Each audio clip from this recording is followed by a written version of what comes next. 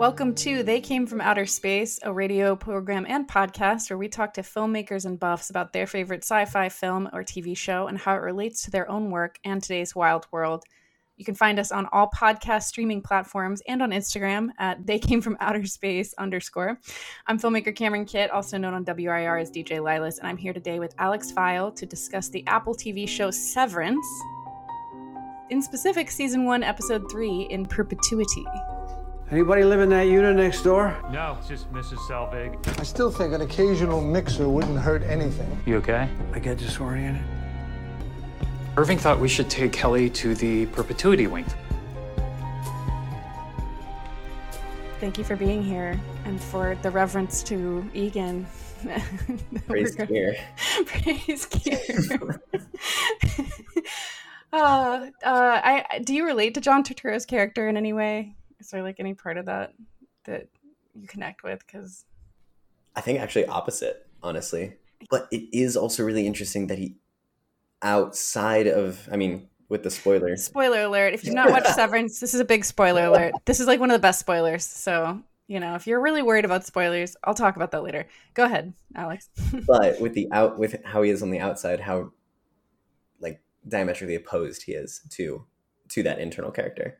And because then I related to him, right? Yeah. Like, oh, and so there's just so much to unpack. We could probably do 3 hours about the show. We could probably do 3 hours about this single episode that you want to talk about. But this one, I think that this episode in particular really highlights his work version of himself's particular dogmatic obsession with the historic history, the really historical history of the company. We'll talk more about that, but first I want to introduce my audience to you. For those of you who don't know Alex Fiel, he's a creative technologist based out of Seattle, graduated from University of Colorado Boulder with a bachelor's degree in technology, arts, and media in 2020. He's worked on everything from VR training to helping a company update 20-year-old branding and even making a TikTok video for Domino's. To me, most excitingly, was an exhibit designer at the Fisk Planetarium. He's a true nerd, a futurist, and my favorite piece of his on his website is called Measuring Time, where he turned a measuring tape into a working clock.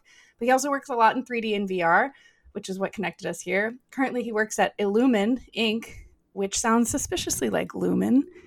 I don't know if you noticed that, Alex. First thing when watching the show.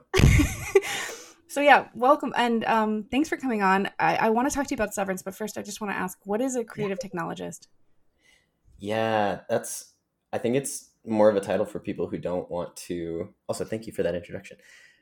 Creative technologist is a title for people who didn't want to be boxed into a smaller portion of that. Like, I think the subset of creative technologist is UX designer, human computer interaction, 3D animator. It's in my mind, creative technologist is the catch-all for someone who wants to use tech in creative ways. And okay, tech plus human design, tech plus human interaction. Tech plus pretty, technically Zoomer. Okay, because I was like, this is a Zoomer title. I'm sorry. Like, the vaguer, the better. Like, my boss actually was, I saw a title once, it was like Chief Unicorn. And I was like, exactly. Don't pin me down. You know what I mean? Like, I like that.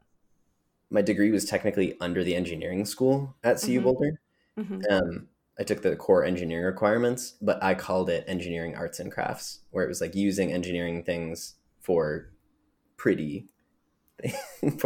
Yeah, but I like, and you know what? I feel like that comes through in your website. So Alex Fiel, AlexFiel.com. Go check out all the different weird stuff he's done in tech, arts, and crafts. And I think a lot of your work and your interests really line up beautifully with this show. Personally, having been somebody who's worked with a lot of corporate brands over the past decade, it really lines up with me too. But I just want to ask you, like, what is it about this show that made you choose it, and what about this episode made you choose it in particular? We're going to talk about episode 3, In Perpetuity. In Perpetuity. This show, I think I generally personally gravitate towards a little bit more like minimalist, like design, and kind of like this show is like a very, it's like a common, I'm going to say like I don't know if it's even correct, but like almost Wes Anderson-y vibe to it. And I like the I don't have the right words for it, but I watched it. It came out in February, I think, of 2022, and I remember seeing the trailer for it. I had Apple TV, and then I just binged the whole first season, and I think there was definitely a part of it also that directed by Ben Stiller. Some friends and I have we did Ben Stiller nights, or we used to do movie nights where we just watch a new Ben Stiller movie every night. And so then when this came out, Ben Stiller was a tagline there. But I think it's just good. Yeah, I've described it when I describe it to friends. I'm like, it's art. And Yeah.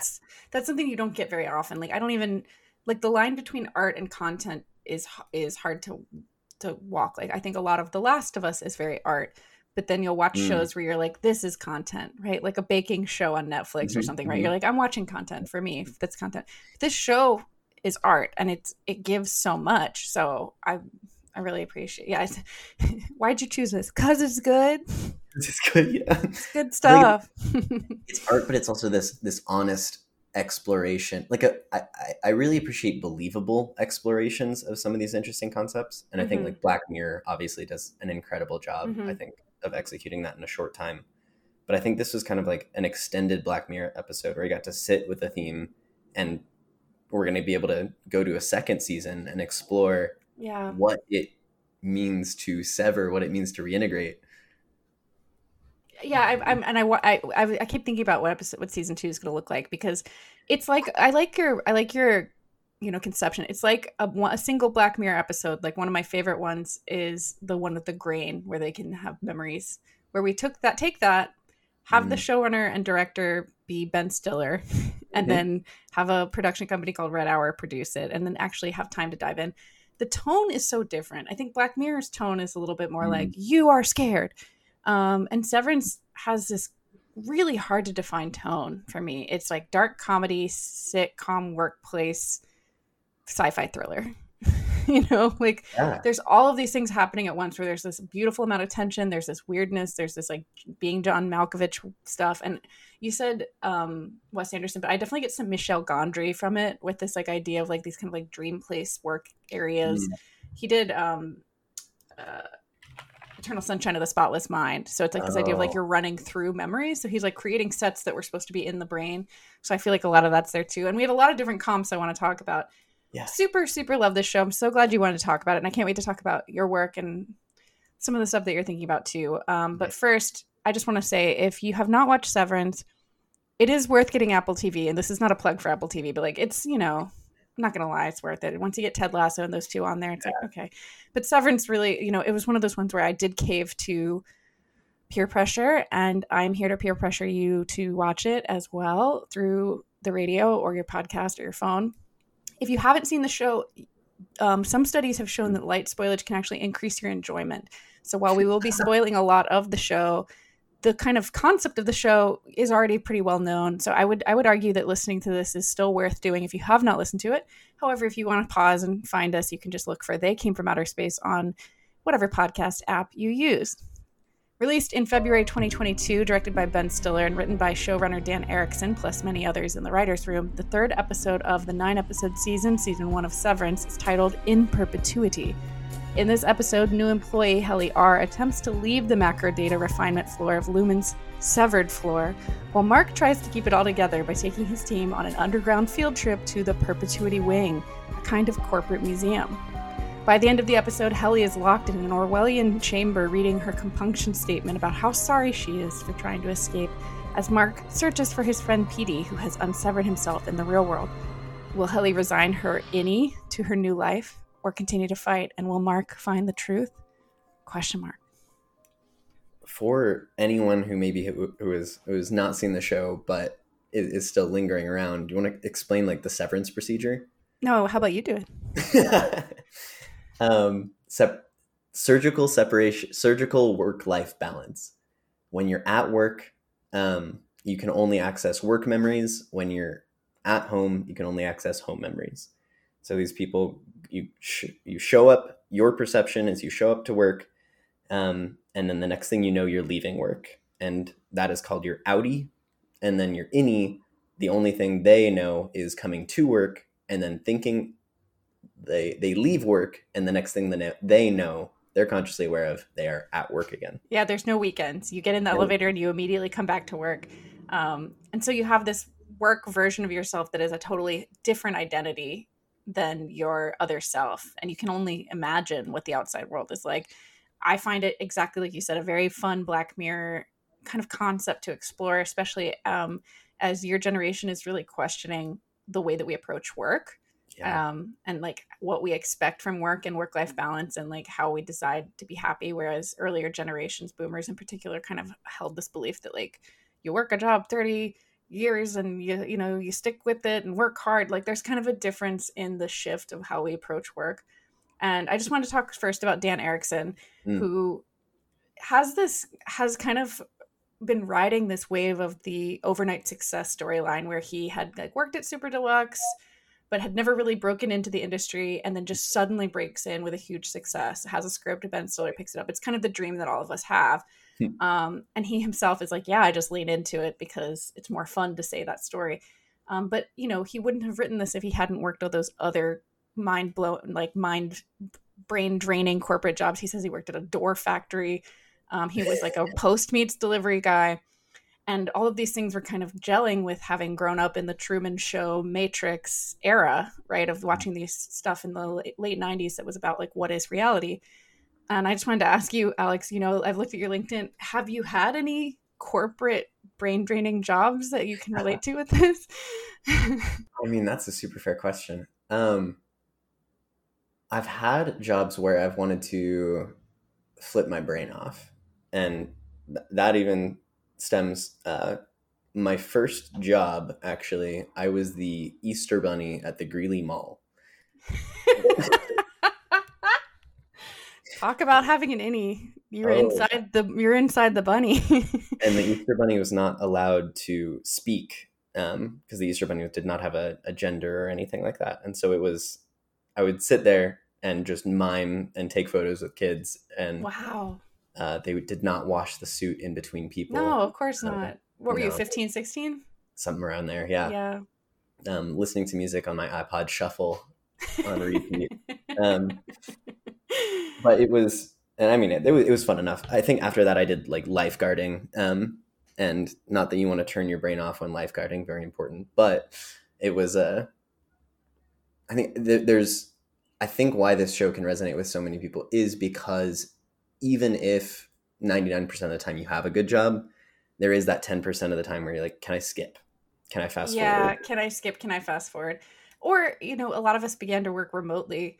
I mean, I think the thing is, the feeling I get is that most of us are not happy with this idea of getting fulfillment from our work.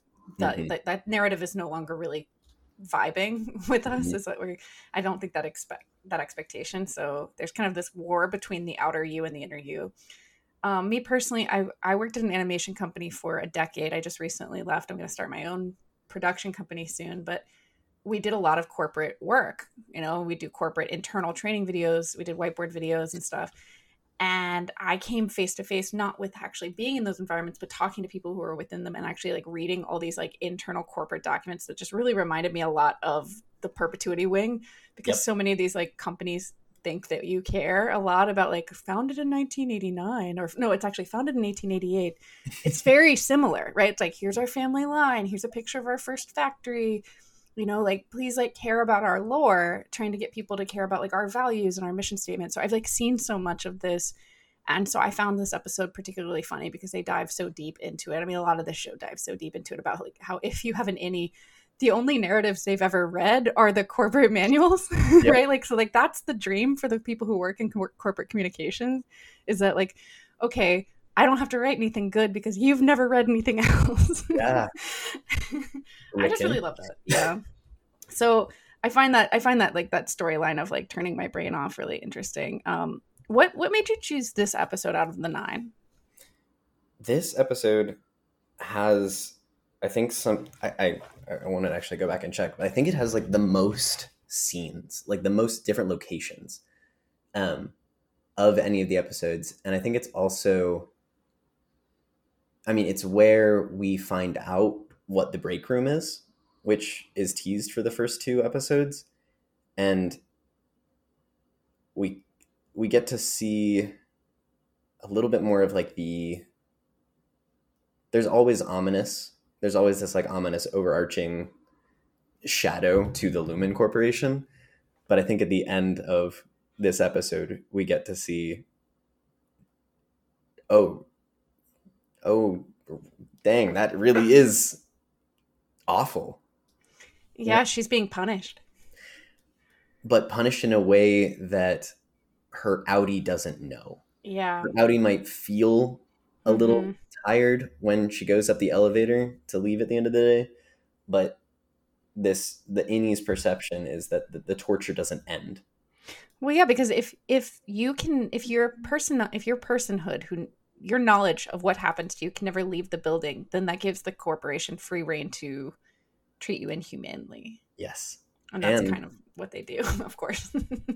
And shape your perception of what's possible with the code detectors, which is a big theme in this episode. Yeah, that's so true. I just love things that are dealing with these deep themes about what is identity.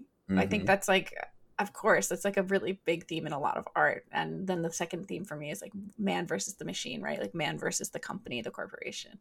But yeah, I really I appreciate there's a lot of different things happening. This is the episode that grabs you, you know, like this is the episode where it really starts to pick up and a lot of the stuff takes off. But yeah, as somebody who works in tech, what do you think of the way that they present technology in the show?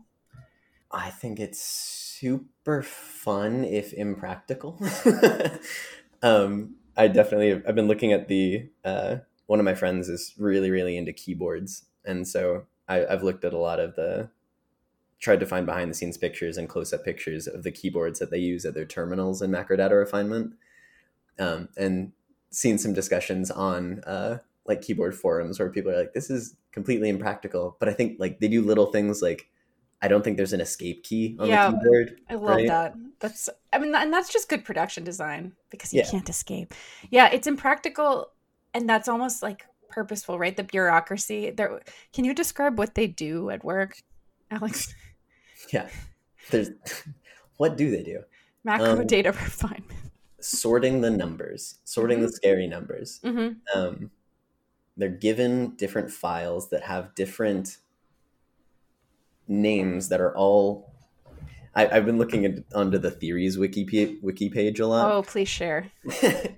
And you can find all the names of the different files. And I actually asked ChatGPT to look for themes between all of the different file names and stuff like that. And they're all physical locations. They're all geographic locations.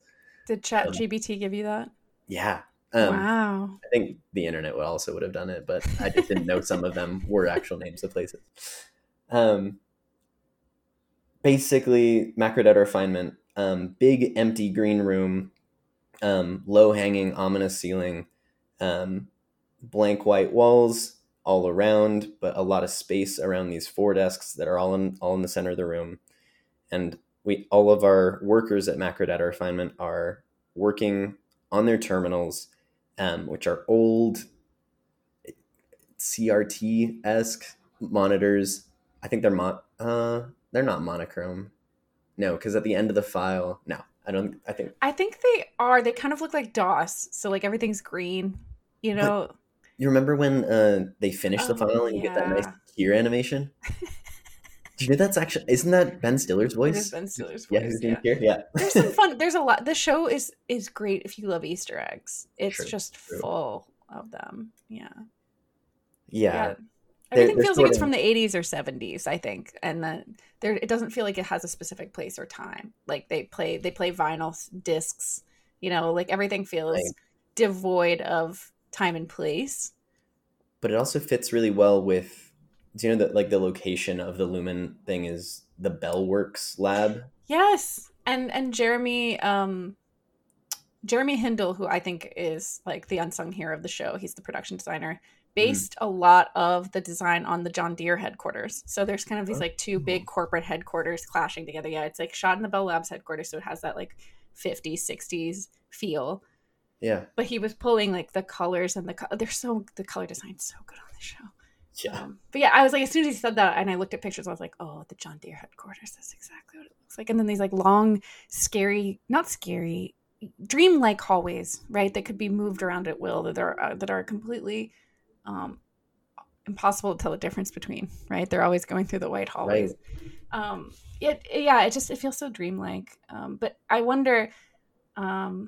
I want to talk to you a little bit about VR, but Yeah. first I want to remind everyone that you're listening to WIR, or you're listening to They Came from Outer Space on wherever you get your podcasts. My name's Cameron Kidd. I'm talking with Alex Fiel, and we are discussing the TV show Severance on Apple TV.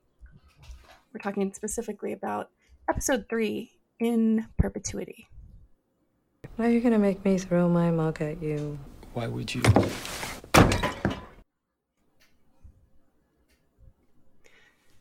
Yeah, so let's talk about 3D. The first place I want to start with is the title sequence. It's an award-winning title sequence. Just tell me how you feel about it.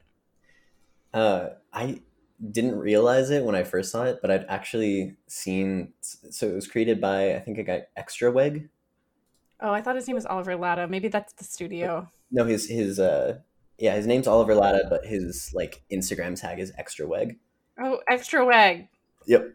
And he's been. I actually had seen some of his other stuff before. He's really good at like squishy human forms. Like it's very clearly he's an artist. Yeah, it's clearly animation, and he leans into that, but he really leans into like fluid and cloth simulations. And so apparently Ben Stiller saw his work on Instagram and reached out to him and got that set up. And long story short, Emmy for outstanding main title design.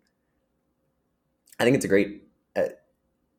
Although I am disappointed that we never get to see Mark in his red sleeping gown in the show. Yeah, but you can't have everything. Season 2. I mean, this guy Extra Weg, yeah, he has almost 1 million followers on Instagram now that I'm looking at it. But yeah, that's really. I have to say, Ben Stiller made so many good choices. It just makes me,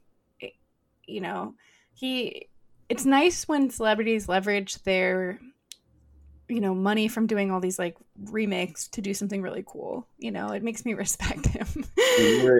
Part of the reason my friends and I had the Ben Stiller nights is we had some like long existential conversation about how like we were like looking at celebrity Instagrams or something like that and just being like, oh man, these are just so self-centered and whatnot. And then we found Ben Stiller's, and 90% of his posts, other than like the Severance stuff or if he's promoting a recent project, is about refugees and about like helping people. Okay. Yeah. I had a discussion with my friend today at lunch about like how many celebrities are really good people. So shout out to you, Ben Stiller. So I just want to talk about like this opening. It's one of those opening sequences where you want to watch it every time. It uses 3D really well. Oliver says, my aim was to create a surreal intro, like a world between real and fictional, but nothing too defined. We also got a 3D scan made of Adam Scott, the main actor for the sequence. With those 3D based meshes, he started texturing the skin and grooming the hair in Houdini, did cloth creation and rigging with Houdini and Marvelous Designer, and then the rest of it was a mix of Xsens, Cinema 4D, and finally rendering in Octane.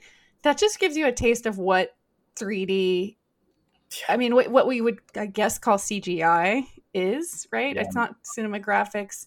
It's a completely 3D thing, but it was designed using his, base meshes. So from somebody who doesn't do that, can you speak a little bit to that process and that workflow, Alex? It's you used super any of this before? Yeah. Yeah, no, it's super interesting. I find myself, do you know Blender? I think we could talk about that. Mm-hmm. Yeah. And Blender's free, right? Blender's free. Blender's lovely. Blender is just, it's a program where I legitimately feel joy every time I open it. Wow. And you can't say that about a lot of programs. Wow. But that's because it's free. The community is incredible. Basically, in my own experience, pretty much everything I've done in Blender. I bit the bullet and on a Black Friday sale bought the Adobe Substance Tools suite for a year, which is some texturing and 3D material creation suite that Blender doesn't quite match the capabilities yet. But other than that, all of those things I do in Blender. So I haven't ever accessed the glory that is Marvelous Designer for clothes design, Yeah. simulations in Houdini. I've seen tutorials and marveled at how pretty it is, but haven't been able to touch it Yeah. myself. But when you get over 500K in Insta followers, you can splash out on Houdini. But the thing is, I've seen many a short film made in Blender, completely start to finish. I don't know how. I mean, I don't know how many like large scale TV shows use it, but it's something that I think is getting more and more traction as like you can make something that looks good if you're willing to put in the hours. Is that right? And it's every time it's about understanding the tool. I tried to learn Blender many times before, but then always got intimidated when a ton of the tutorials start out with here's 8 different key bindings you have to remember, and now they're so ingrained in how I operate in that program that I try to use them on other like X is delete, and the amount of times I've typed X to delete something on another program, now it's just part of me. So key binding is another word for keyboard shortcuts. And for any of you out there who want to use Blender or learn video editing or any software, a piece of advice I got from my video editing teachers in school is learn those keyboard shortcuts first, not later. Teach yourself the 10 major ones, and it will save you 10 hours of your life a year at least in the time that you spend between dragging your cursor down to the button and clicking it. Like the faster you can get and just tap, tap, tap, tap, tap. But that's really funny that you hit X a lot. So what kind of things do you make in Blender? I would not say that I'm not a professional, I think, in the sense, I don't know. I make whatever I can in Blender.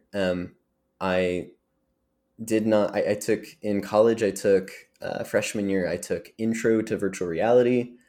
And I took a couple of other programs. And then mostly in college, I worked in Autodesk Fusion 360, which is more for CAD 3D printing. I leaned really hard into that kind of 3D printing stuff, and Blender I always saw as this organic modeling thing that I definitely leaned more like more mechanical objects. And so then I picked up Blender actually during my graduation was online because COVID. Tears in the eye. And I'm sorry, Alex. It was okay because it turned into an opportunity. I got to make a virtual graduation for my I had a fairly small major, and I got to make a virtual graduation using a drone, using photogrammetry, and then using Blender. So it was a deep dive, and then I've kind of just been in love with the program ever since. So for me, I'm anything that I can do in Blender, which it's such a wide-ranging program. You can anything and everything, any opportunity I get, I figure out a way to do it in Blender. No, Do you want to talk about the other project? Yeah. Okay. The other project being Severance. Yes. Yeah.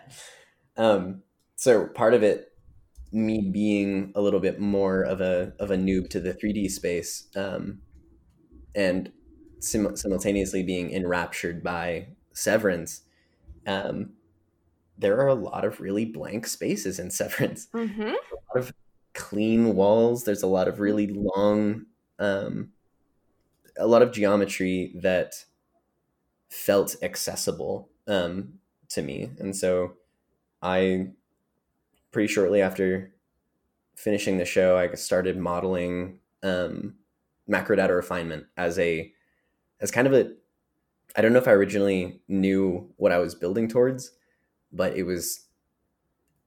the design is very accessible.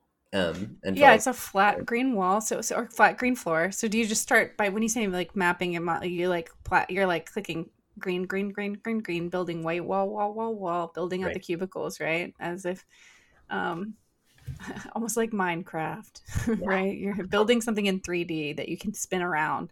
Is that right? Yep. And so it was the fundamentals of it, like creating vertices, connecting vertices, making them into larger objects.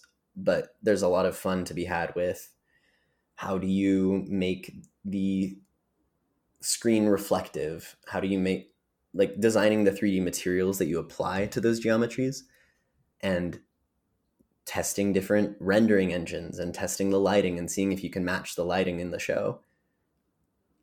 So I dove down a rabbit hole on that. And the other side to that is for my work as a creative technologist, I've been doing some VR training in the government space, setting up VR simulations for like medical logistics. So to some degree, super exciting stuff. And so that felt like it also translated right over to Severance. So the project that she's talking about that I'm working on in the middle of all this is I'm making a small trailer for what I imagine a VR Severance game would look like. That's so cool. I got really excited because I think VR has a really big role to play in the future that we're just starting to tap into. And a lot of the ways it's being used right now is training. And a lot of the ways that I find it really interesting is using it for empathy in training, something that's missing a lot. Like I've recently watched my roommate go through training at a new job, and she's just sitting in front of her screen watching video after video. And they are storytelling videos, but there's no, and she might click like, which answer do you think? Yes or no, right? Like there might be some level of interaction, but like true interactivity is what makes something work. I don't know if you agree. I talked to someone who did training for a very large chocolate company producer and did like a detective game in VR where you come through and you have to be the detective to figure out where something bad happened at the factory. And that was like their way of training around safety. And they made it super interesting. Like you had to remember what happened and then go back into someone's office. Like they made it a game. So I think that's a really great place to play. But there's so many other applications of VR that we haven't tapped into yet. I'm really glad that you're doing something fun with it.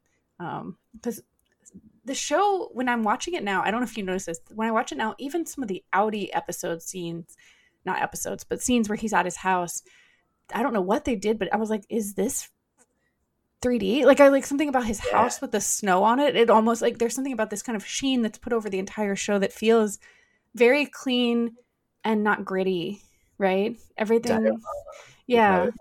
Especially his corporate yes, diorama, exactly. No, absolutely. And I think that with the training stuff, part of why I'm so excited about, I'm really excited about used correctly, I think is the important part. With VR training, you can be excited to do something that would otherwise be uninteresting. Like this medical logistics training stuff that we're working on, like one of the first ones I did was interacting with a medical logistics system and taking inventory on some objects, unloading some things from a truck and putting them on shelves. But why is it fun to do in VR? It's a boring task, but the novelty, there's little elements you can gamify and whatnot. But I do think that what done well, it's really engaging. So there's a thematic relationship between virtual reality and Severance in my mind, in that there's this world where you know, I think it was explored a lot in Ready Player One. I don't know if you've read that book or watched the movie. I should. It's one of my favorite books. It's a really fun book. Highly recommend. Movies are fun. The movie's okay, but it explores a world where like everyone lives completely in VR, where you have an avatar that person goes to work and goes to school through VR. You interact, you have relationships through your avatar. So I think in a lot of ways that projection of like how you could potentially live a life and do things that you wouldn't otherwise be able to do. Like during the pandemic, I downloaded the ISS app and was able to like go on a spacewalk on the International Space Station and really feel like I was there. The only difference is I still get to retain that feeling after I take my headset off. I guess just talk about like the thematic, you've worked in it a lot. What are some of the things that come to mind for you relating VR to Severance? Severance, to some degree, I feel like it kind of handed it to me as well. That connection.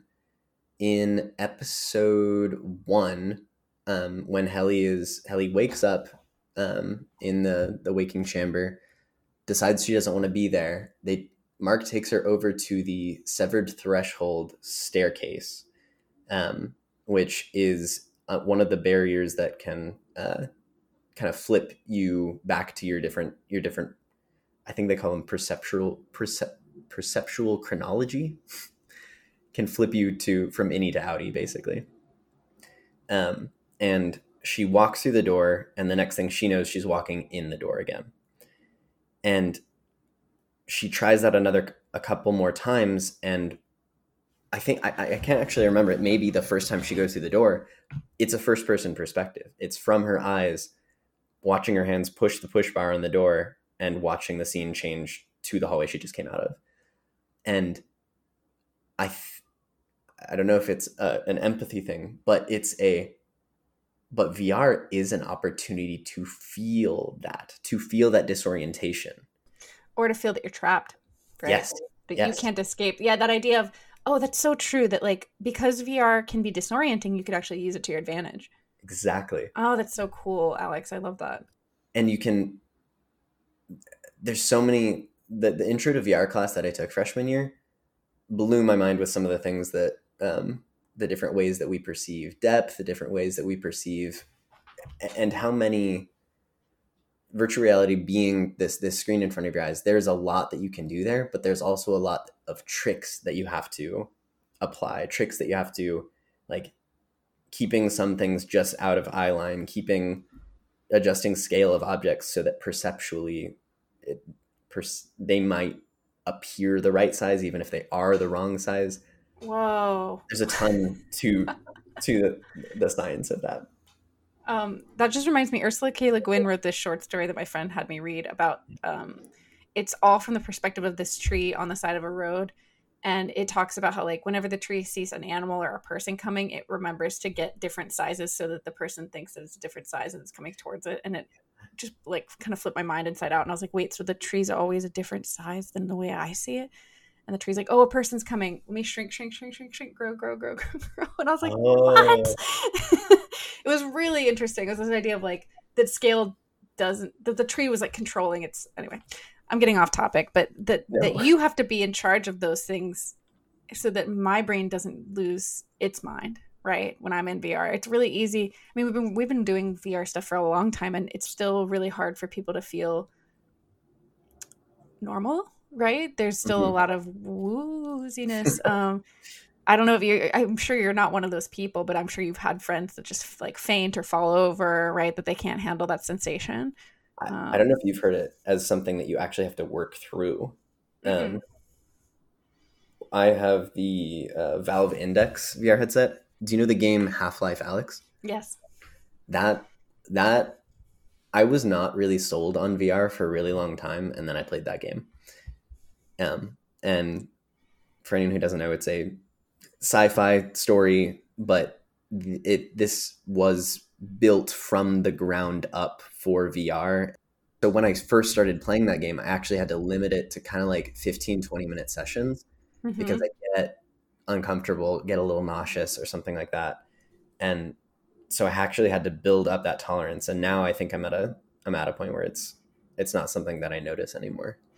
I mean, and the technology is getting better and better. My favorite VR game is Moss, where you play as a huge godlike being overlooking this kind of smaller world, but they can play with scale. The thing about VR is, like, you have so much control over the tone of the experience because you're building the entirety of the world all around you, the sound all around you.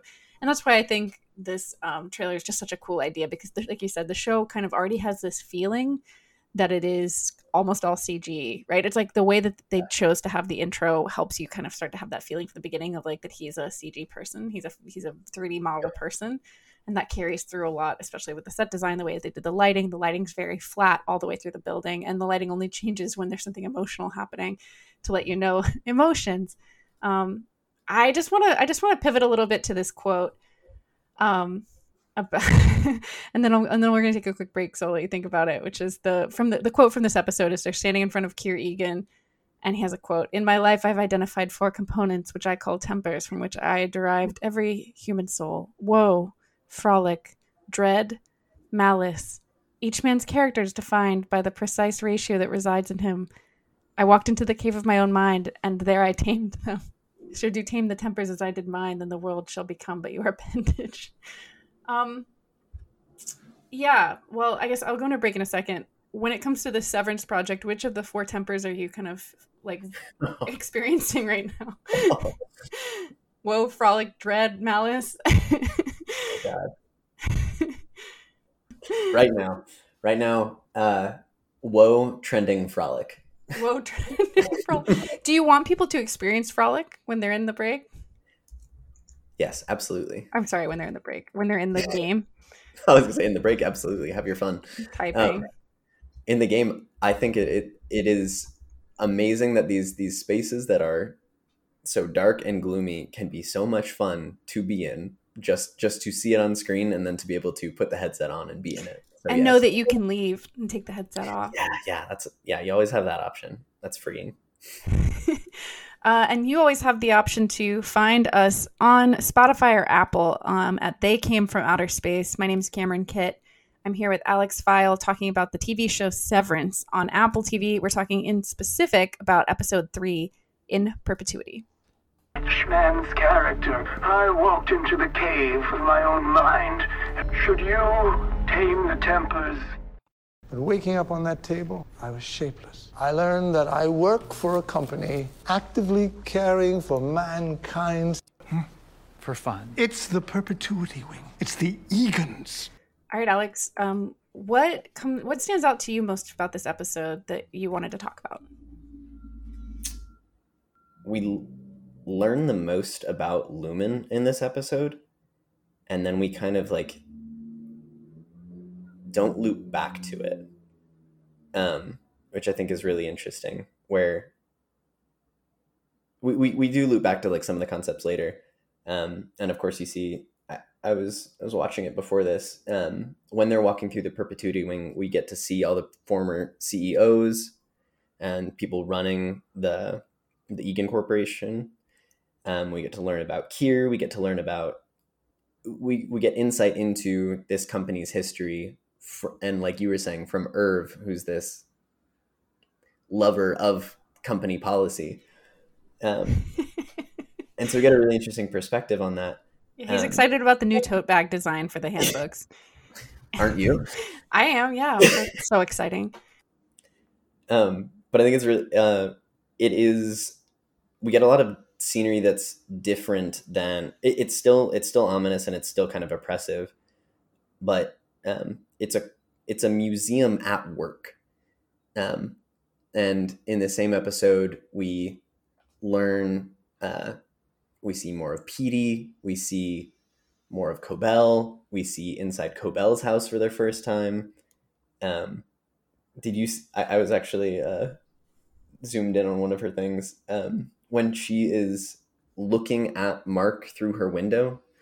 Do you see the of course we the, must be cut to heal? Yeah. It's written on her wall, which to me is like humor, right? Yeah. Which is like, this woman has a "we must be cut to heal" what is that, like cross stitch on her wall. Yeah, I mean, Patricia Arquette is so good. We didn't even mention that Adam Scott is the main actor, or maybe we did, the John Turturro. I just want to say, in my travels and exploits in corporate marketing, I actually traveled to the headquarters of a very large chicken production manufacturer in the country. Oh. And we went through their corporate museum, and it is exactly like this. It's like exactly like this. There's like a cardboard cutout of the old CEO. There's like black and white photos, back illuminated. There's smiling customers. There's like interactive 3D stuff. And you're like kind of shepherded through it. Now, at the time, I was like, this is awesome. But it was just so funny because I was like, oh my gosh, this is like not a joke. This really is like, this does happen. Do you know what I mean? Like, corporations are like, look at how, I think my favorite is the smile wall. He's like, look at all the people we're helping, right? Like the fact that they have no idea what the company does, but but he at least is clinging so desperately to the fact that they might be possibly doing something good, just speaks a lot to the way that corporations control their PR and like what we want to know about them, right? Like a dream would be for the company to have complete control over the information you have. There's that, that scene when they first walk in to see his house. I'm pretty sure that's all 3D. I was like watching them close. I was like, that looks like 3D modeled figures walking into the building. It's like, I think that they all just did, I don't know, haven't confirmed that it was all in CG, but they mixed a lot of CG into the show. The best way to do it is to add it on top of existing footage, I think. But like they have a good thing in that, like the entirety of the office is like underground, so you can just make it a big set, I guess. But really interesting stuff with the lighting in that way, where they like in the stairwell scene that we were talking about before. My perception based on what I've been able to see of the different things is like the severed floor is one floor below, like it is right below the surface, because in the stairwell is that sunlight that we're seeing. Is that a fake light? Wow, because I always assumed it was so deep underground, right? But there's other wings Interesting. that might be deeper, the testing floor that might be deeper. Yeah. I think And that's then what I love so much about it, right? It's like there's this endless kind of maze that you don't know what else is out there, right? and that's also part of what made me think of the VR game loop is what is the objective? And do you know what like procedural generation is? No, please tell me. So there are some games with procedural caves or something like that, where you'll go in and every time you play the game, it generates it differently because it generates. You have a couple building blocks for like maybe an X or a straight path or a T area, and it just generates and builds out a new layout for a cave or something, kind of Minecraft-esque. And these hallways are perfectly modular. And so for the VR thing that I'm working on, I built a hallway system so that I haven't made it like fully procedural, but you could generate infinite hallways. And Wait, so the hallway's never the same from one place to the other? So you can never navigate? Oh my God. Imagine that your goal is to map the hallways, but your gameplay is different than every other person that plays. So you can't cheat and ask a person where a thing is on the map. Oh, okay. So, but you could map the hallway the way that Petey does in the show by drawing it out on a piece of paper. And in my mind, that's the goal of the VR game. But That's it also so gives cool. you this perfect loop of what happens if you're caught. You go to the break room and you actually have to sit there and repeat the compunction statement. I love that. I love that so much. That's so cool. Because, I mean, let's be real. A lot of games have been created based on TV shows and media. Yeah. And only a few of them have been good, right? Like, there's even games that were put out by like serials in the 90s. They're like, here's the Chex video game. You know what I mean? Like there's a lot of people who have created video games. The one that stands out to me was a little bit before your time. Was the Phantom Menace game.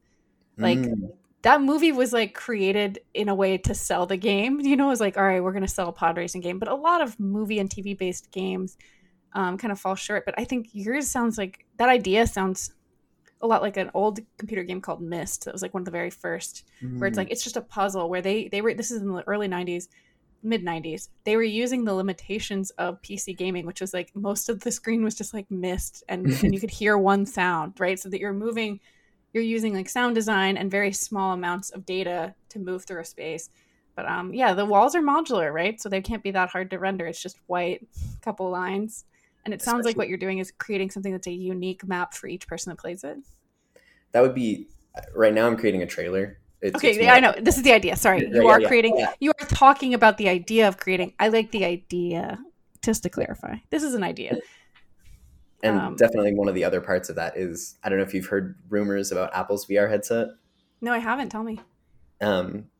It's been rumored for years and years, but potentially this June, I think, is their Worldwide Developers Conference. And there's heavy speculation that's all peaking right now that they will reveal their VR headset. And let's hope it's not heavy. So, well, when Apple enters a new market, they tend to define a lot of things about it. So there's a lot of hype in particular about this. And so that I've been following VR rumors for a while. And so that paired with all of this is part of my impetus for getting it out quicker. Is I don't know if Apple's working on something like this. If they are, I really hope they do. But I'm seeing a lot of people with the perception that Apple's going to lean into like the work augmentation side of VR, kind of like how Meta tried to do. Which is when surgeons can use it to spin your brain around and figure out how they're going to do surgery. But don't lose the games. Like they have this great IP that would be perfect for a VR game. And so I'm hoping, I don't know, whoever sees it with the trailer, that something can happen with it. Yeah, if anyone listening works at Apple or has any connections, it's Alex at alexfiel.com. Reach out to him, see what's going on, and I'll be eagerly awaiting seeing this trailer. I think as an exercise, it's really brilliant because you already have a lot of the boundaries defined, so you don't have to do a lot of this like heavy lifting. I'm like, what's it going to be about, right? And you have some source material to work from. So I think it's brilliant. The thing I want to end with is coming back to the kind of the filmmaker aspect of the show. What would you say, as somebody who kind of is working on the tech VR experiential creative side, what do you think people who are making films and TV shows, especially on the low budget sci-fi side, can learn from Severance? I have very much appreciated like the value of like blank space and pauses in this show and letting moments sit. I tend to watch a lot of stuff on 2x speed on YouTube and stuff like that. And a lot of the other shows I work out midday and I watch a show or something. So I'm burning through a lot of different shows, and a lot of the stuff that I watch is very fast, is very like cut. And Severance is not high budget VFX. They're not doing the kind of alien swarms, robot swarms that Marvel is doing. They're not doing, their sets are simple, their offices, there's something like that. And I think they, like we said with the Black Mirror thing, they leaned into a concept and they're exploring it. And it's fun as an audience member because you're there for the exploration. You're there for, oh, this is a way that you could do something in a really interesting way. And oh, I didn't think that it could mean this. In an interview, Dan Erickson says, someone asked him, like, what have people not thought about with Severance? And he was like, Severance for working out, like where you'd sever. Or, I mean, well, we see a woman who severs herself to not experience pregnancy. So that, like, I think that's what's going to come in the second season is that Severance is way more widespread than you'd realize, right? Because you might not, if you had never known you got in the procedure, you might not even know that you have an innie and they might have another life. I think there's so much to explore with it, storytelling wise. But yeah, I mean, some people like working out. Severance for Thanksgiving. But this show also does a great exploration of what you lose in that bargain. Yeah, I mean, I just want to quickly ask you, okay, if you made a copy of yourself, of your identity that starts fresh on a table with no other input, is that still you or is that a new identity? Depends on the I'm going to say depends on the process, because as we're seeing in this show, how much can you really separate that person from yourself? I mean, because there's personality things, but like Irving's personality, we don't know how different. You're right. I like that question. That's what makes this show art to me, is like, it had me thinking, it had me talking to everyone, right? It had me plowing through, it had me mining the depths of concepts. And it didn't, in a fun way that didn't turn me off too much. You know, I think Black Mirror can turn a lot of people off. It's really too dark. But I really appreciate what you said about the pauses. You know, Dan Erickson, I listened to an interview with him and Ben Stiller where the interview said, you know, Ben, I'm sure there's a lot of people putting scripts on your desk. You're a busy guy. And the traditional method is to do that, grab your attention by the first page and run, which is what I was taught, right? Which is like, you got to hit the ground running. If you're writing a horror film, you have to have a scream first, you know? And this show is patient. Like, the show is patient in the way that, like, being at work can be patient and, like, clicking through it. And Ben Stiller said, well, first of all, I'm not that busy. And second of all, he was entranced from the beginning. So I think what I'm hearing from you is, like, don't be afraid to use pacing to your advantage, and don't be afraid to, like, give your story time to grow, and don't worry about it having to be so cut. Is that correct? Yeah, from my expert opinion, I think I love the exploration of a concept and, like, commitment to, this is the hallmark of this show is not VFX. It is a concept that you want to know more about, and they build that with you. It's just a great time. And hopefully we will be building your game with you. So in the meantime, Alex, where can we find you? You said it a couple of times, alexfiel.com. And then I'm just working on random little projects in between, but hoping to get this trailer out here in the next couple weeks. Oh yeah, well, we'll be following you eagerly, and we'll also be looking you up on Instagram. Definitely find us on Instagram. They Came From Outer Space _ You can also find us on Spotify and Apple. Feel free to give us a 5-star review on Apple. You've been listening to WIR and They Came From Outer Space. I'm Cameron Kitt. Alex Fiel, thank you for coming on. Thanks for having me.